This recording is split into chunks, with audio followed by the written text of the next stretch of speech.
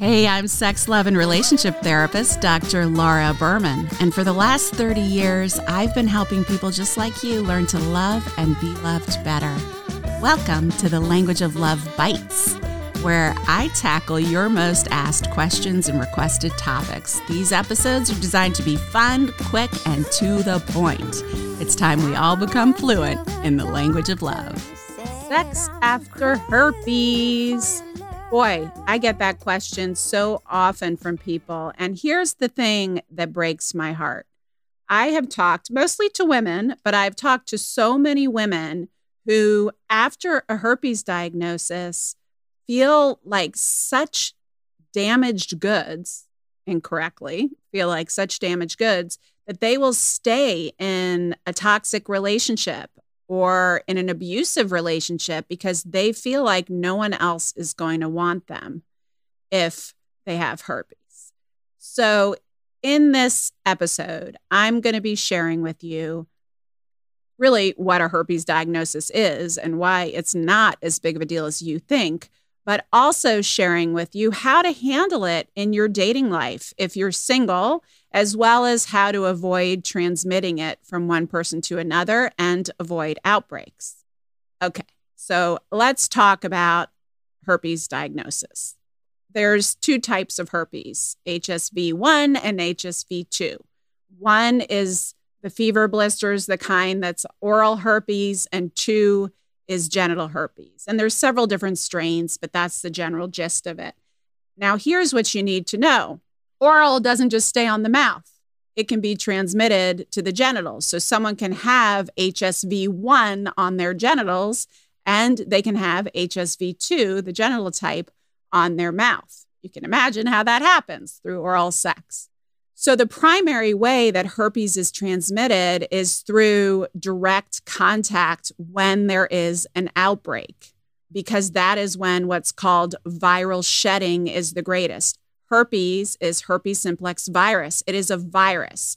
And unlike many other, not all sexually transmitted diseases, but unlike gonorrhea or syphilis, where you can take a medication and get rid of it for life, with herpes, it is a virus that you have for life. Now, some people, it kind of lodges in the spine, actually, the virus, and then you can have outbreaks. Some people have herpes virus and don't get an outbreak their entire lives. Some people get one outbreak or two outbreaks, or maybe get an outbreak every couple of years. Other people are getting an outbreak every month. And what it is painful, blistery sores, usually on your mouth, which you've seen, those fever blisters, or on the genitals. And the tricky part is that lots of people have it, especially men, but even women, and they don't realize they have it. 80% of people who have herpes have no idea they have it. They just thought they were a little more rigorous than they should have been during sex or self-stimulation. There are a few little cuts or sores there. It hurts a little bit. It's irritated, whatever. It goes away and they don't think anything of it. The first herpes outbreak, when one first contracts it, you have flu-like symptoms as well. But then after that, every other outbreak is usually, mild on the flu-like symptoms, but the sores can last, for 1 to 2 weeks in some cases. We'll get to in a little bit how to manage it. But here's what I really want you to know for sure. It's a skin condition, guys, okay?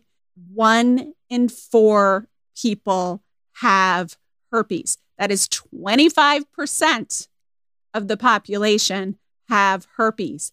80% of them have no idea they have herpes. It can only be diagnosed through a blood test. And most, like STD panels, you have to request that they look for herpes because they won't necessarily even test for that, but they can test for it if you ask them. So I hear from a lot of people is that like all of a sudden they'll get an outbreak for maybe the first time or the first time they notice. They go to the doctor, they get diagnosed, and they're like, oh, my partner must have cheated on me because now I have herpes. When in reality, they could have had herpes for years before they even met their partner. And this just happens to be an outbreak, the first outbreak or the outbreak they notice. So just because you suddenly get herpes, it could mean that your partner cheated on you, but it doesn't necessarily guarantee that your partner cheated on you. But the main thing to know is that this is a skin condition. It is a normal skin condition. And, we don't want it, obviously, and it can be painful and uncomfortable and embarrassing, but it is by no means a death sentence to your romantic life or your love life or your sex life. So, look, Bumble knows you're exhausted by dating.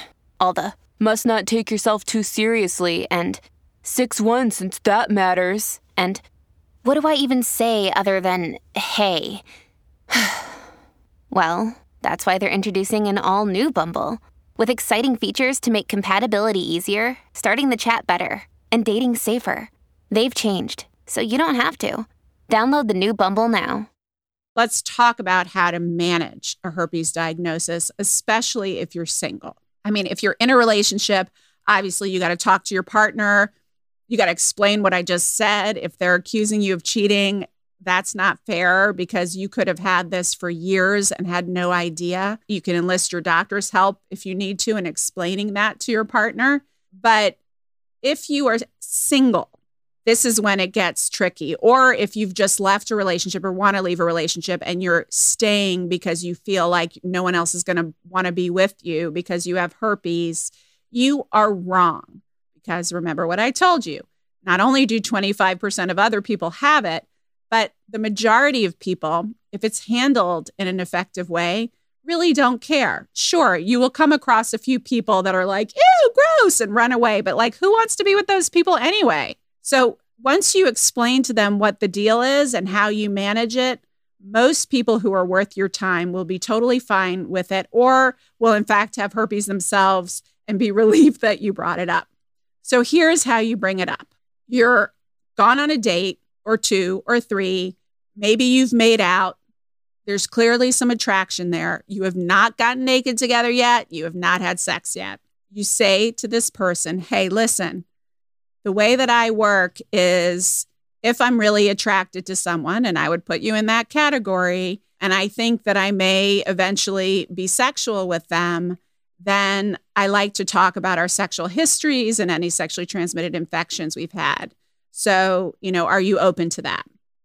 And then if they want to go first, they can go first, or you can go first. And you say, yes, I got tested and I do have herpes virus or herpes simplex 2 or 1. You can get that specific. I'm under the care of a doctor. I get outbreaks this often, however often you tend to get them. And I'm managing it in these ways, typically with medication, because there are medications that help prevent the virus from outbreaking, but also prevent any what's called viral shedding, which is what transmits herpes. And you explain to them what I'm about to explain to you. In the majority of cases, in order to transmit herpes, I would have to have open sores. So I am not sexual during those times that I do have outbreaks. But I take medication that represses the outbreaks and helps prevent viral shedding, which is shedding of the virus during times that I'm not having an outbreak. So the medication keeps the outbreaks from happening, makes the outbreak shorter when they happen, and helps prevent viral shedding of any sort. So we should be totally fine, if we have sex anytime. We can use protection, but by the way, condoms will not protect you from herpes especially because it's around the labia and sometimes even around the perineum, the area between the vagina and the anus. So, those areas, or on the scrotum, right? So those areas are not covered. All the areas that can have herpes sores on them are not covered by a condom. So condoms, while they will protect you from gonorrhea and syphilis and even HIV, they will not protect you from herpes. And if you have herpes, you are in fact at greater risk for other sexually transmitted infections, including HIV, because of those open sores, which are entry points for the HIV to get into your system, into your bloodstream. So you just have to be extra careful, especially during those periods of outbreak. And to prevent getting herpes, obviously you want to know about if you don't already have it, is to know about your partner's history, but also check it out down there. It's amazing to me how many people have sex without looking at the person's genitals that they're about to have sex with. You can do it kind of casually and sensually and sexually. You don't have to get down there with a magnifying glass and a flashlight. You can kind of work your way down there and check it out and make sure you don't see any sores, open sores or blisters or warts down there, right? Like make sure as much as you can, but that is not foolproof, right? Knowing your partner's sexual history, both of you getting tested for sexually transmitted infections and knowing what you're dealing with is the only way to be fully informed. So you have to know that just not seeing something doesn't mean that it's not there, but it's certainly at least a safeguard that can help. So what can you do to manage herpes and prevent the outbreaks? Okay, you're going to go to a doctor, get a proper diagnosis, and get on medication because there are medications that will help prevent the outbreaks, the length of the outbreaks. So the number of outbreaks, the length of the outbreaks, and the viral shedding that happens. Number 2, be aware that any foods rich in lysine, so some people take even lysine supplements to help with weightlifting, that will cause herpes outbreaks if you have the virus, as will chocolate and alcohol, and anything that represses your immune system. So if you want to make sure that you're getting a lot of iron-rich foods, that you're taking care of immune support. And when you are repressed or when you're sick, you are going to be more likely to get an outbreak. So the times that most people get outbreaks are either when things are very wet and moist down there. So like they've been swimming and sitting in a wet bathing suit for a long period of time, when they are highly stressed, because of the way that negatively affects your immune system and causes inflammation, when they're drinking a lot of alcohol or eating a lot of chocolate or eating or consuming things with a lot of lysine, all of those things will play a role in the number of outbreaks you have and how long they last. And certainly be under the care of a doctor and get on those medications that will help prevent outbreaks. So there you go. There's your guide to living a beautiful, loving sexual life, which you absolutely can with herpes. It's nothing to be ashamed of. It's not a reason to stay anywhere you don't want to be. And please know that the majority of people not only probably already have herpes, and you do have to be careful with that because remember I said there's different strains. So just because you both have herpes, you still want to use those safeguards I talked about. But not only do they probably have herpes, but they probably don't care. And if they do, screw them. All right. If you have any other questions, you can always ask them. Go to languageoflovepod.com where you can ask questions via voicemail or email. You can also ask them in the comments section. I am always here to help you out, helping you learn to love and be loved better.